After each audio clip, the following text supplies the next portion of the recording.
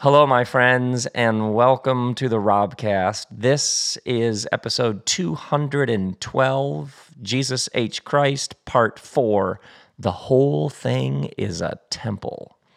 And I'm coming to you from the kitchen because normally I record these in the back house, but my son Preston, his bedroom is in the back of the back house, the back house, and it's first thing in the morning, and the bells aren't stirring. The rest of the bells aren't awake yet. And so if I go in there and start making all this sorts of noise, I'll wake the boy up. And he might be sleeping for a while, let's be honest. So I set up this mic in the kitchen. So I'm coming to you from the kitchen table, which means I should make a disclaimer. I should give a disclaimer. If you hear a dog, if you hear doors opening, if you hear somebody fire up a coffee machine, I'm just telling you, who knows what of my family will make appearances at various points in this episode. So just to say, that could happen. Who knows what will unfold in this episode.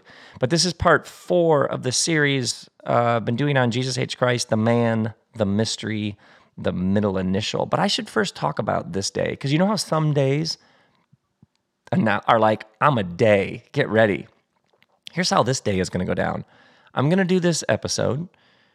Then I'm going to watch Manchester City play Liverpool. Now, has there ever been a more top of the table matchup? And I'm a huge Premier League fan, as I'm sure you are.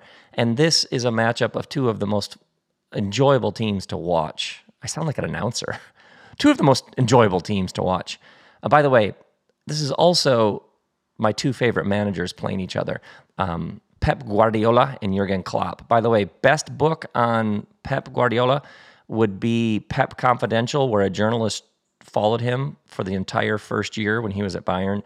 Amazing book. Best book on Jurgen Klopp, I would argue, is Bring the Noise. Just a hilarious, fantastic book about Klopp, and it traces sort of his years in the second tier German league, and then his ascendancy to the first, and then obviously going to Anfield and taking over Liverpool.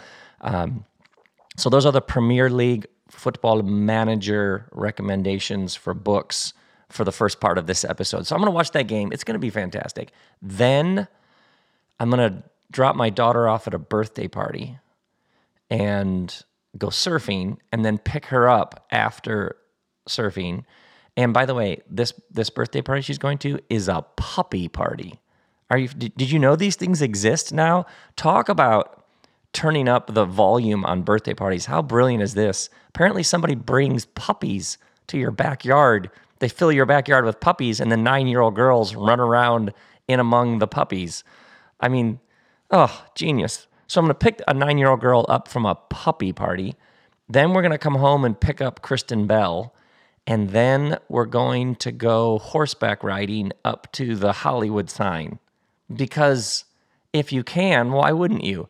So then we're going to go horseback riding. Then we're going to stop because our friends recently had a baby. It's their first baby. We went to visit them right away in the hospital, but now we're going to go see the baby at home, and we're going to hold the newborn baby. And then eventually we're going to make our way home, and, I'll probably walk the dog. Like that level of a day. We got waves, puppies, horses, babies. I don't know why that makes me laugh so hard. So right now the house is quiet. It's like everything's resting before we take on this day. What do you say? Before we inhale this day. So, and then later this week, 5 days from now, I'm coming to Atlanta and Nashville for the Holy Shift Tour. Brother Peter Rollins and I will be in Nashville Friday night, and then Atlanta Saturday night. Nashville is the James Polk Theater, and Atlanta is the Byers Performing Arts Center, I believe it is. And would love to see you. I was in Ohio last weekend, Columbus, Cleveland, and then Pittsburgh.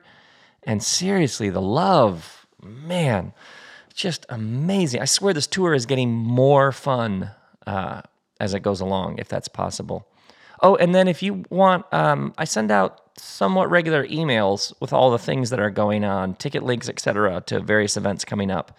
And my wife, Kristen Bell, just told me that she's on the mailing list, but doesn't get it because it goes to spam, which is funny to me that she would subscribe to an email from like essentially a different part of the house.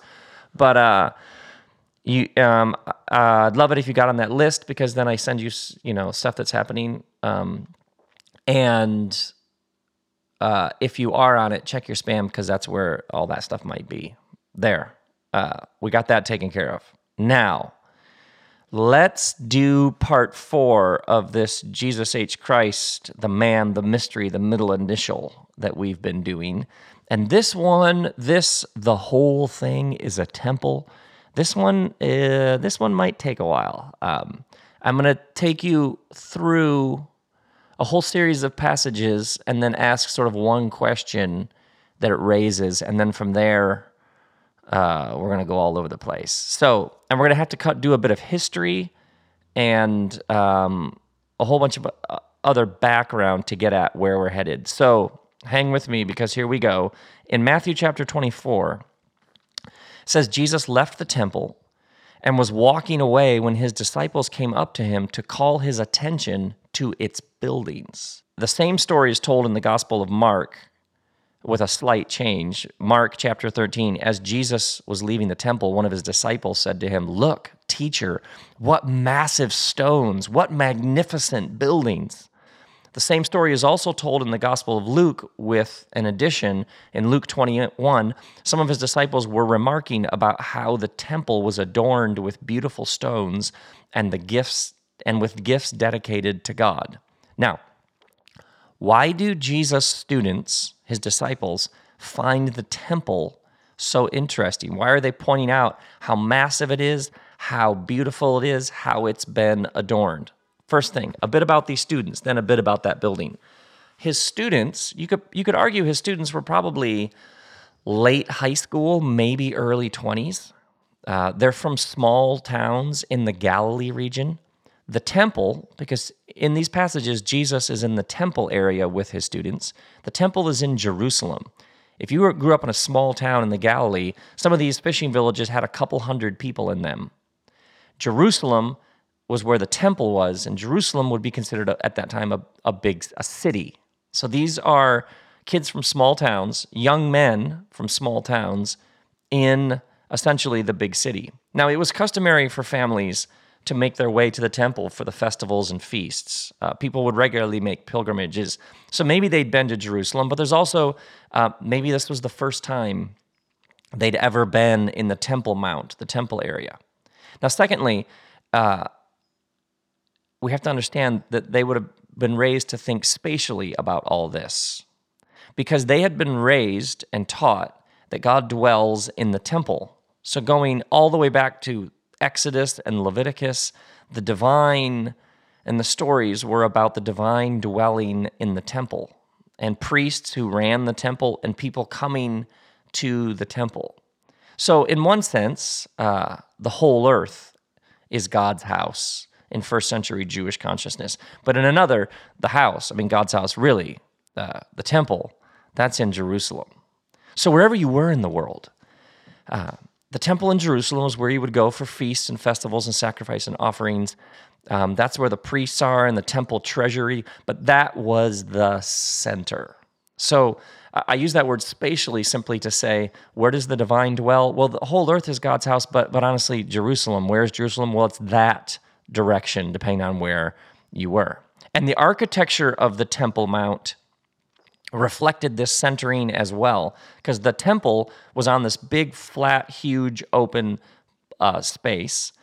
And there was an outer court for Gentiles, essentially people who weren't Jewish. Then there was an inner court. Then there was the holy place. Then there was an inner place called the Holy of Holies, which the high priest would only go into once a year. So even think about the architecture was all about like concentric circles of nearness. So when a 19, 20, 22-year-old kid finds himself in the temple area, he's in the center of the center of the center. Now, a bit about those stones. King Herod, had been rebuilding the temple, and he'd been using local limestone, and most of the stones were roughly 50-ton stones. And if you literally Google Herodian stones border, you'll see the stones have a very distinctive trimming on the edges, which gave them Herodian stones gave them a very distinct look. First century historians tell us that it took 1,000 oxen to drag the stones into place. The stones were chiseled at a quarry a mile away from the Temple Mount, and Josephus records that when the temple was built, not the sound of a chisel was heard. So these giant 50-ton stones, although the cornerstones were 80-ton stones, were moved a mile to move them into place. Hundreds and thousands of them 2,000 years ago. Herod figured out how to move 80-ton stones a mile 2,000 years ago. And the Temple Mount, there are sections of the Temple Mount where those 80-ton stones are 100 feet above the ground. So, by the way, when you see the Western Wall to this day, those are the Herodian stones that are still standing 2,000 years later. So you can imagine if you come from a small fishing village of 200 or 300 people, and Herod was one of the richest men in the world. Some people think one of the richest people ever proportionally in the history of humanity. And he's rebuilding the temple. You can see why they may have been a little in awe of this absolutely massive structure with these thousands of 50 and 80-ton stones in the center of the center of the center of things. You can see why they would have a lot to say about it. You can see why they would have been in awe and why they would have pointed this out to their teacher. Now, let's go back through those same passages. When Jesus was leaving the temple, one of his disciples said, "Look, teacher, what massive stones, what magnificent buildings." The student is clearly like, "Whoa!" And then, what is Jesus' response? Jesus said, "Do you see all these great buildings? Not one stone here will be left on another. Every one of them will be thrown down." Now, same story, Luke 21. His disciples are remarking how beautiful the stones are, and Jesus says, "As for what you see here, the time will come when not one stone will be left on another. Every one of them will be thrown down." It's as if his students are completely understandably in awe of this structure, which is the center of the center of the center where the divine dwells. And Jesus' response is, "Really? You find this impressive? The clock is ticking. It's all coming to an end. Not one stone will be left on top of another." Not only does he not share their reverence and amazement, he insists that it's all going to come crashing down. Now, this isn't the only place where Jesus H. Christ has something to say about the temple. In Matthew 12, he's in this discussion with the religious leaders about Sabbath. And actually, the story that's being discussed here we'll cover in a whole episode later. But he says to them, "Haven't you read in the law that the priests on Sabbath duty in the temple desecrate the Sabbath and yet are innocent?" And then Jesus says to them, "I tell you that one greater than the temple is here." So he's in this discussion about what the priests did on Sabbath and how they essentially desecrated the Sabbath and yet are innocent. But I'm telling you, one greater than the temple is here. Wait, what? One greater than the temple. And then in John chapter 2, he's in another discussion, a debate with these religious authorities. And they say to him, "What sign?" Because in the Gospel of John, it's all about signs. "What sign can you show to prove your authority to do all this?" And Jesus answered them, "Destroy this temple, and I will raise it again in 3 days." Well, which temple? What's he talking about? Destroy this temple, and I'll raise it in 3 days. Which one? The stone one? Because we know from history that Herod the Great built that temple, and it took forever. When Jesus would have said this, at that point, Herod's temple had been under construction for 46 years. So to raise it again in 3 days, one of the richest men in the world hired 10,000 laborers and at that point had been working 46 years to build the temple. So the destroy this temple and I'll raise it in 3 days, he's probably not talking about the stone temple. He's talking about himself, destroy this temple, his body. Is this about his death and resurrection? Because if that's the case, then he's conflating his body with the temple. And then at the end, Matthew 26, when Jesus is on trial, witnesses come forward and they declare, this fellow said, I am able to destroy the temple of God and rebuild it in 3 days. So the witnesses, this is one of the main charges against Jesus that leads to his crucifixion, is that he had said he could destroy the temple of God and rebuild it in 3 days. And that's what they remember. His comments in Matthew about one greater than the temple, in John about destroy this temple and I'll raise it in 3 days. What an odd thing. What an ambivalent, strange relationship Jesus has with the central structure of the world that he comes out of. The religious, it was a government, it was a political, it was an institutional structure that was like the center heartbeat of his people. And yet, the only instances we have of him, the majority of instances we have of him interacting with the temple and people in regards to the temple is strained at best, ambivalent, negative. How would you say that? So let's begin to pull this apart as we work our way towards our lives. How to get at this? Well, let's start with the historic record. The temple that we're talking about here, the temple in Jerusalem, it actually was destroyed in the generation after Jesus, and not one stone was actually left on top of another. So in the year 70, there was a Jewish revolt. It roughly started to gain its head of steam in 66.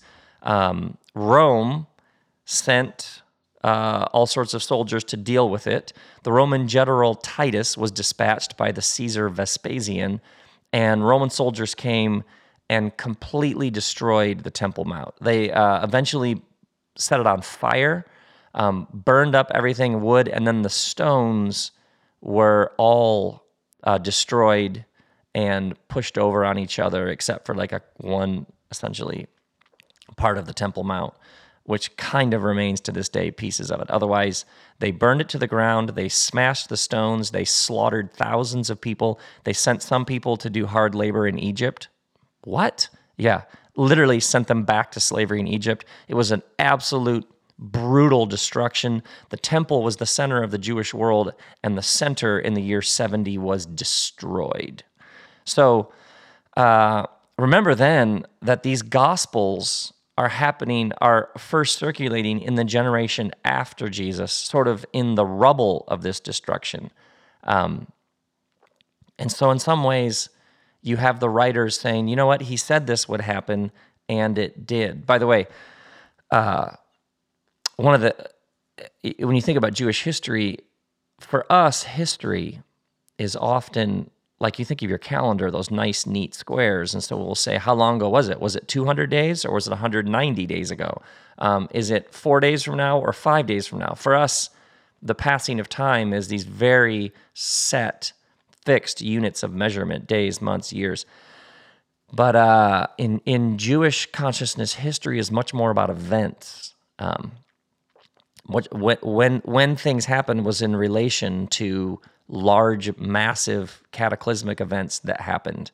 But the temple coming down, as you can imagine, that was like the destruction of a whole world. It was like an apocalypse. I was actually originally going to call this chapter, this episode, The Apocalypse Already Happened. Because when you're reading these Gospels and you're reading these New Testament letters, in some ways, the destruction of the temple it's like post-apocalyptic. The world as they knew it and as it was ordered. Remember to think spatially. The temple is the center. The center has been burned to the ground, and all the rocks there's not one left standing on top of another. So when people talk about, do you think an apocalypse is coming? well, at least in Jewish history, yeah, apocalypses, several, have already happened. Now, we'll get to the implications of that in a little bit because there's way more going on here. We're just beginning to peel back the layers. Now, the temple was the central institution of Jesus' tribe, and it had a treasury. And according to Torah, you were commanded to pay a tax to the temple treasury. And that tax was meant to be distributed among the poor, to care for those whose basic needs weren't being met. Proper justice and distribution, making sure everybody has enough bread, the central themes of the Hebrew Scriptures. And this is the ground I'm covering in my Leviticus commentary, the temple was the meeting place of heaven and earth. The temple was the place where the rituals were a way of enacting a new ordering of the world, a new ordering always based around justice, compassion, and everybody having their needs met. But the temple in Jesus' day had become corrupt. The power structure that controlled the temple was essentially had become a thing in which a few people were in charge, and it became self-perpetuating. And so the money from the treasury wasn't going to the poor as it was supposed to. It was lining the pockets of a few very wealthy families who controlled the Temple Mount. And to control the Temple Mount was to control, in many ways, the economy, social structures, the religious institution of the temple. Archaeologists have dug up what would be the equivalent of $5,000 bottles of wine in the wealthy housing area of the people who ran the Temple Mount. So it had become a racket. It had become corrupt. So in some ways, you can read, another reading of these stories would be Jesus' ambivalence and even disdain about the temple, excuse me, Jesus' ambivalence and disdain about the temple is he is coming against this corrupt institution in the tradition of the Hebrew prophets, which is why people keep speaking of him as a prophet. Is he speaking truth to power? He's raging against the machine. And obviously some people argue very compellingly that this is what got Jesus killed, is there was a very strong religious, military, industrial complex. Are you with me on this? That controlled the Temple Mount.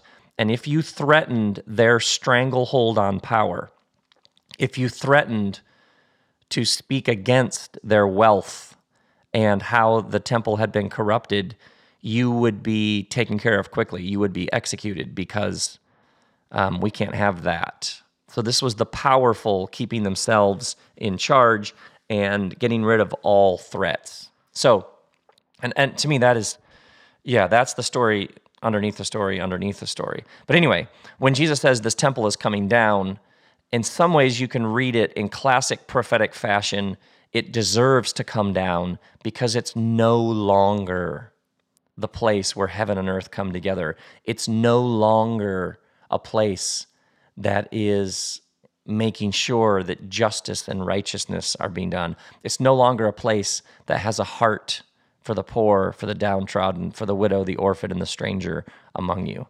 And in the prophetic tradition, if some other military superpower comes and destroys you, that is essentially proper judgment on the inequality in the injustice. So you can see sort of hovering on the edges of all of this are the political realities that the prophets were speaking to, and the prophets always saying, if you don't get your house in order, somebody's going to come and something horrific is going to happen. So you can read that as well as subtext. That's going on there for sure. But there's another reading of all of this, because we're almost through the intro. And this reading has something to do with how you understand space and presence. Okay, so here's what I mean. A bit about temples. For thousands of years, people had been building temples, places where their gods and goddesses dwell, places to offer sacrifices and give gifts. This is why often temples were built on high places. Temples were built on mountains. You can see this in the Hebrew Scriptures. They built high places to their gods and goddesses, is because oftentimes the gods and goddesses were believed to be up. So sky, rain, moon, celestial bodies. The temple was a place to open you up to the divine, to give gifts, to celebrate, to express gratitude. Now, what a temple does is it sets a particular space apart. So there is regular everyday space where you live and where your kids go to school and where you get gas for your minivan and where you get groceries at Trader Joe's. Are you with me now? What a temple does is it set a particular space apart as holy, sacred space where the divine dwells. That's where you go to meet your God. Now, the thing about a temple for thousands of years is if you name a particular space as a holy or sacred space, if you set it apart, something else happens by default. Because if one space is named holy, then the other space that isn't that space isn't holy. If one space is designated sacred, then what that does by default is name other space common.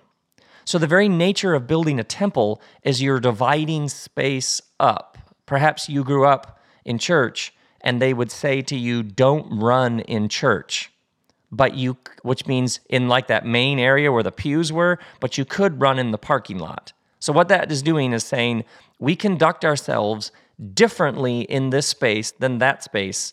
And there's always obviously a spiritual dimension to architecture. This space is set apart and different than other space where you can run and throw things, et cetera, et cetera. Now, that is necessary because you need to name something as sacred in order to conceive of that which is sacred. So the power of a temple and setting something aside as holy or sacred is it helps you conceive of the idea of something sacred and holy. But what that does is it divides things up, and if you stay there too long, you'll end up with a divided view of the world. Some spaces are sacred and holy, and some spaces aren't.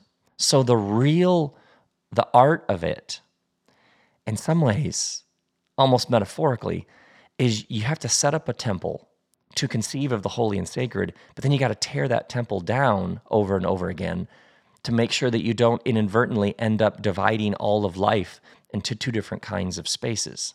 It's like you need the form temple to access spirit. But then at some point, if the form gets in the way of spirit, you need to leave that particular form and find some other form. Now, in case that sounds a little bit woo, here's what I mean. I want to show you an interaction Jesus has with a woman, and then I want to show you a parable of Jesus. Notice what Jesus keeps doing. Jesus is talking with a Samaritan woman, and she says, I see that you are a prophet. Our ancestors worshipped on this mountain, but you Jews claim that the place where we must worship is in Jerusalem. So this Samaritan woman, her ancestors worshipped on a different mountain than Jesus' ancestors, who insisted that Jerusalem was the center. Once again, she's essentially saying our people disagree on where the center is. Where is the holy place where the divine dwells? And Jesus says, woman, believe me, a time is coming when you will worship neither on this mountain nor in Jerusalem. A time is coming and has now come when the true worshipers will worship the Father in the Spirit and in truth. So she essentially wants to have an inner squad scrimmage, correct? She wants to, she's in, is it your mountain or our mountain? Where is the center? And Jesus says, the time is coming, a new era, a new age, a new period is unfolding where we will no longer think about the divine and arguments about whether the divine, we will no longer think about the divine in terms of which mountain, this one or that one, is where the divine dwells. She sees this awareness and awe of the divine presence as an issue of geography. She's still thinking of it in terms of space. And Jesus is saying to her, I've come to introduce you to a whole new way of thinking it in terms of spirit and truth. Now, pause that. Let's go to a parable Jesus tells about sheep and goats. A king, in the story that Jesus tells, a king is sorting out among his subjects. He's sorting out who goes where. And he says to a group of people, take your inheritance the kingdom prepared for you since the creation of the world. For I was hungry, and you gave me something to eat. I was thirsty, and you gave me something to drink. I was a stranger, and you invited me in. I needed clothes. You clothed me. I was sick, and you looked after me. I was in prison, and you came to visit me. And then the righteous will answer the king, Lord, when did we see you hungry and feed you, or thirsty and give you something to drink? When did we see you a stranger and invite you in, or needing clothes and clothe you? Or when did we see you sick or in prison and go to visit you? And then the king will reply, truly, I tell you, whatever you did for one of the least of these brothers and sisters of mine, you did for me. Now, that's just one section of the larger parable about sheep and goats being separated. But the thing that's so astounding about the parable is the king is saying to these people, here, come on in. I'm inviting you to participation in this new ordering of things. And these people are like, what are you talking about? We don't remember ever seeing you hungry, sick, in prison. And he says, whenever you saw, and he uses this phrase, the least of these, and took care of them, you were doing it for me. Now, what is that? And oftentimes the parable gets read as, see, sheep and goats. Some people are going to burn forever. Some people, I'd say, wait. There's something far more significant happening in this parable. You see what Jesus is saying here. He's saying, I've come to help you understand that the divine is present in every encounter. It's almost like he's saying, that's what I'm after. I'm trying to wake people up to every experience being an encounter with the divine. It's almost as if he's saying, I want you to see every interaction in a new way. I want you to see the depth and the holiness and the sacred nature of all of life, so that when you do what you do it all with an awareness that the divine is present. When you see somebody who's sick, when you see somebody who's hungry, when you see somebody who's clothes, that you would see the divine present in that moment. Now, whatever you do for the least of these, you do for me. So where does the divine dwell? Now, you have seeds of this throughout Jesus' tradition. The earth is Lord's and everything in it, from the Psalms. When Solomon dedicates the temple that he built, he says, will God really dwell on earth? The heavens, even the highest heavens, can't contain you. How much less this temple I have built. So even when the first temple is built in all of its grandeur and beauty and size, even the king, Solomon, who's building the temple, is like, I get it that the divine can't really dwell in a building. So you can see that in this tradition that Jesus came out of, early on, even when Solomon builds this giant, massive temple, he's already saying, I get that a temple can't confine the divine. Like, really, I could build a building and God could live in it. So you can see the seeds of subversion are sort of already there. But then notice the Gospel of John, which begins with John saying, in the beginning was the Word. Now, remember, Word is how, in the Genesis poem that the whole thing begins with, God creates by speaking. Source begins to make these beautiful distinctions in creation through words. And God said, and it was so. And God said, and it was so. So word is a way of speaking of the divine source, creative energy, essentially pulsing through the whole universe, bringing new realities into being. But John begins his gospel. In the beginning was the Word became flesh and templed among us. Sometimes it gets translated, and tabernacled among us. So when these first followers of Jesus are trying to explain what was happening with Jesus H. Christ, they use temple language, essentially saying that divine creative energy, and we'll do a whole episode on this coming up soon, but that divine creative energy that brings the whole universe into being came among us and templed. The divine dwelled among us in flesh and blood. He uses this exact language to speak, essentially saying, in a body. So these first Jesus followers were conflating Jesus with the temple. So you can read this as a Jewish story about a Jewish tribe and a Jewish rabbi who insists that a Jewish temple is going to be destroyed, and then it does get destroyed.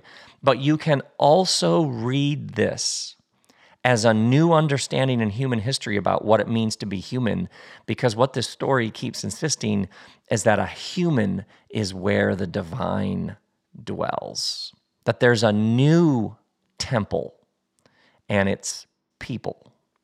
Or the whole thing is a temple as well as people. Now, his first followers took this and went with it, because by the time we get to the New Testament, like in the letter to the Corinthians, don't you know that you yourselves are God's temple and that God's Spirit dwells in your midst?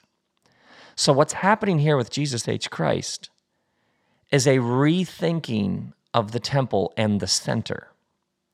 And at the time of Jesus, the center was a building in Jerusalem. But what Jesus says is that's coming down. One greater than the temple is here. He comes to show you that the whole thing is a temple, that you are a temple. In the letter to the 2 Corinthians, one of the first Christians says, we are the temple of God. And then in the letter to the Ephesians in the New Testament, the whole building is joined together and rises to become a holy temple to the Lord. And in him, you too are being built together to become a dwelling in which God lives by Spirit. Now, here's what's interesting. These people in Ephesus are waking up to these ideas, and they're being told that they're a temple. Now, why is that interesting? Because the city of Ephesus in Asia Minor in the first century was the home of the temple to Artemis. The goddess Artemis, her followers had built a temple to her in Ephesus, and it was considered one of the 7 wonders of the world. So people came from all over the world just to see the temple of Artemis. A man named Antipater of Sidon had traveled all over the ancient world, and he said, I have set my eyes on the walls of lofty Babylon, on which is a road big enough for chariots. He's like, I've seen the statue of Zeus by the Alpheus. I've seen the Hanging Gardens and the Colossus of the Sun. I've seen the huge labor of the high pyramids. But he says, when I saw the house of Artemis that mounted to the clouds, those other marvels lost their brilliancy. So people who had seen the temple of Artemis in Ephesus, one of the 7 wonders of the world, people who had seen the pyramids say the pyramids pale in comparison to Artemis's temple. And those people living in that city are told, actually, in this new Jesus understanding, you frail, feeble, fragile, awkward human beings, you're the temple. In a city known for the most beautiful temple in the world, these early Jesus followers are introduced to the idea that they are a temple, that humans are the place where the divine dwells. Yeah, this is an elevated understanding of what it means to be human. This is an elevated understanding of where the divine dwells. So now let's go all the way back to those students saying to Jesus, man, this temple is awesome. It's beautiful. It's huge. It's massive. And essentially Jesus saying that's all coming down.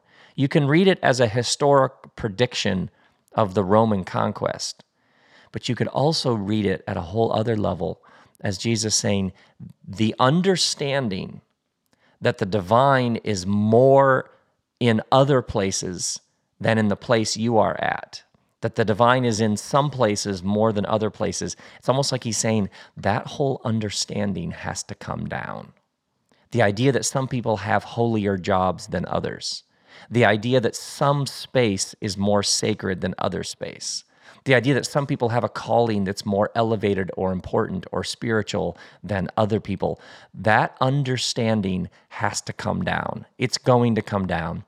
It's almost like he says, because I've come to usher in a new era where that temple comes down so that you can come to see that the divine dwells everywhere. Jesus H. Christ comes to announce that the whole thing is a temple.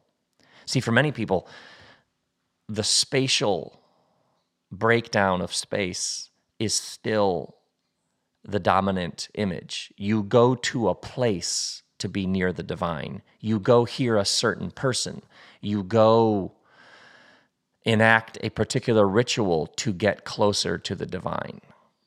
Or sometimes what happens is the way that it's structured is you come in out of the big bad world with all of its very real dangers and threats. You come in out of it to meet with God. And then once you've had the meeting, then you leave it to go out into that space. But what Jesus comes to do is teach us to encounter the holy, the sacred, and the divine in all of life. So any gathering, any temple, any ritual, any rite that helps you get those eyes, it helps train your sensibilities, it helps heighten your sensitivities, that's beautiful. But if at any point it keeps things divided, then it's working against what Jesus H. Christ comes to do, which is to announce that the whole thing is a temple. Jesus H. Christ comes to open our eyes to the divine presence in all of life. This is at the heart. Eucharist is this ancient ritual involving bread and wine, the body and blood of the Christ. It's an ancient ritual. The bread and wine is holy because all bread and wine is holy, because all of life is holy. So you take the bread and wine, you go through the ritual in order to open your eyes, to heighten your senses to the divine presence in all of life. Yeah. Now, often what happens, what can easily happen is the people running the temple have a vested interest in you coming to the temple. And especially when there are paychecks involved and power, it can be easy for the temple to be corrupted. This is what happened in Jesus' time, and it's easy thousands of years later for the temple, the form, to work against spirit, which has come to open us up to the divine presence in all of life. So it's like you have to hold the form loosely. A gathering, a building, a space, a sacred space where you could go and be reminded, have your eyes open, that's fantastic. You could recite a poem, you could say a prayer, you could sing a song, you could chant a mantra, you could sit in silence, you could hear somebody expound a great idea that gave you insight and truth. Oh, fantastic. And a regular gathering of that, fantastic. In the degree to which it opens your eyes to the divine presence in the rest of life. Do you see that subtle little shift there? Jesus Christ comes to rescue us from thinking that it's just a job, or it was just a conversation, or it was just a meal. Jesus H. Christ comes to rescue you from thinking that you're just a mom, or you're just an employee, or you're just a citizen, or you're just a neighbor. He comes to wake you up to the fact that the whole thing is a temple, that every encounter has a sacred, holy, divine depth to it. So what happens is you are learning to keep your eyes open, especially with the people who are most annoying, especially with the people who most get under your skin, especially with the people who just make you so angry. You're learning to be like, wait, the whole thing's a temple. I'm a temple. This person's a temple. The whole thing's a temple. What is the divine up to? What is it in me that is so provoked that this person brings out? Why, when I see them coming, do I immediately tense up? Like, oh no, what? Oh no, they're going to do that. They're going to say that. They're going to hide knives in their words. You with me on all this? Yeah, this is the whole thing. When you come to see that the whole thing is a temple, then your eyes are opening more and more and more to the holy, sacred depth that is right here, right now. Jesus H. Christ comes to free us from the idea that the divine is somewhere else. Science, business, art, healthcare, earth care, humanitarian aid, law, service, all of it takes place on holy ground. The whole thing is a temple. So whatever it is that you do, whatever ways perhaps that space has been divided up, it's nice that other people can do that, but I just do this. That's classic keeping the temple standing. That temple was a beauty. That form helped you conceive of depth and meaning and significance. But now that temple in your mind needs to come down. Yeah, because one greater than that temple is here. A better idea, which is that whatever it is that you're doing, it's taking place in a temple. We need temples, communities, rituals, rites, gatherings. We're not against the form. It helps you experience, gives you language. It taps you into other people's experiences. It helps open your eyes. Great. Those are all incredibly helpful in order to move you beyond the form to the spirit presence in all of life. Yeah, that's what Jesus H. Christ comes to do.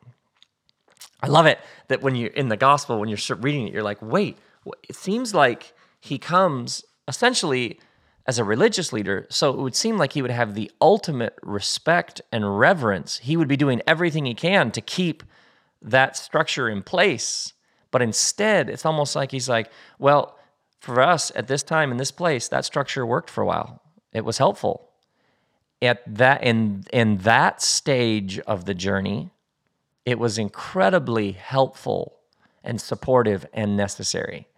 But now it's time for a new chapter. It's time for a new stage. So for those of you, perhaps a form worked well for you for a while.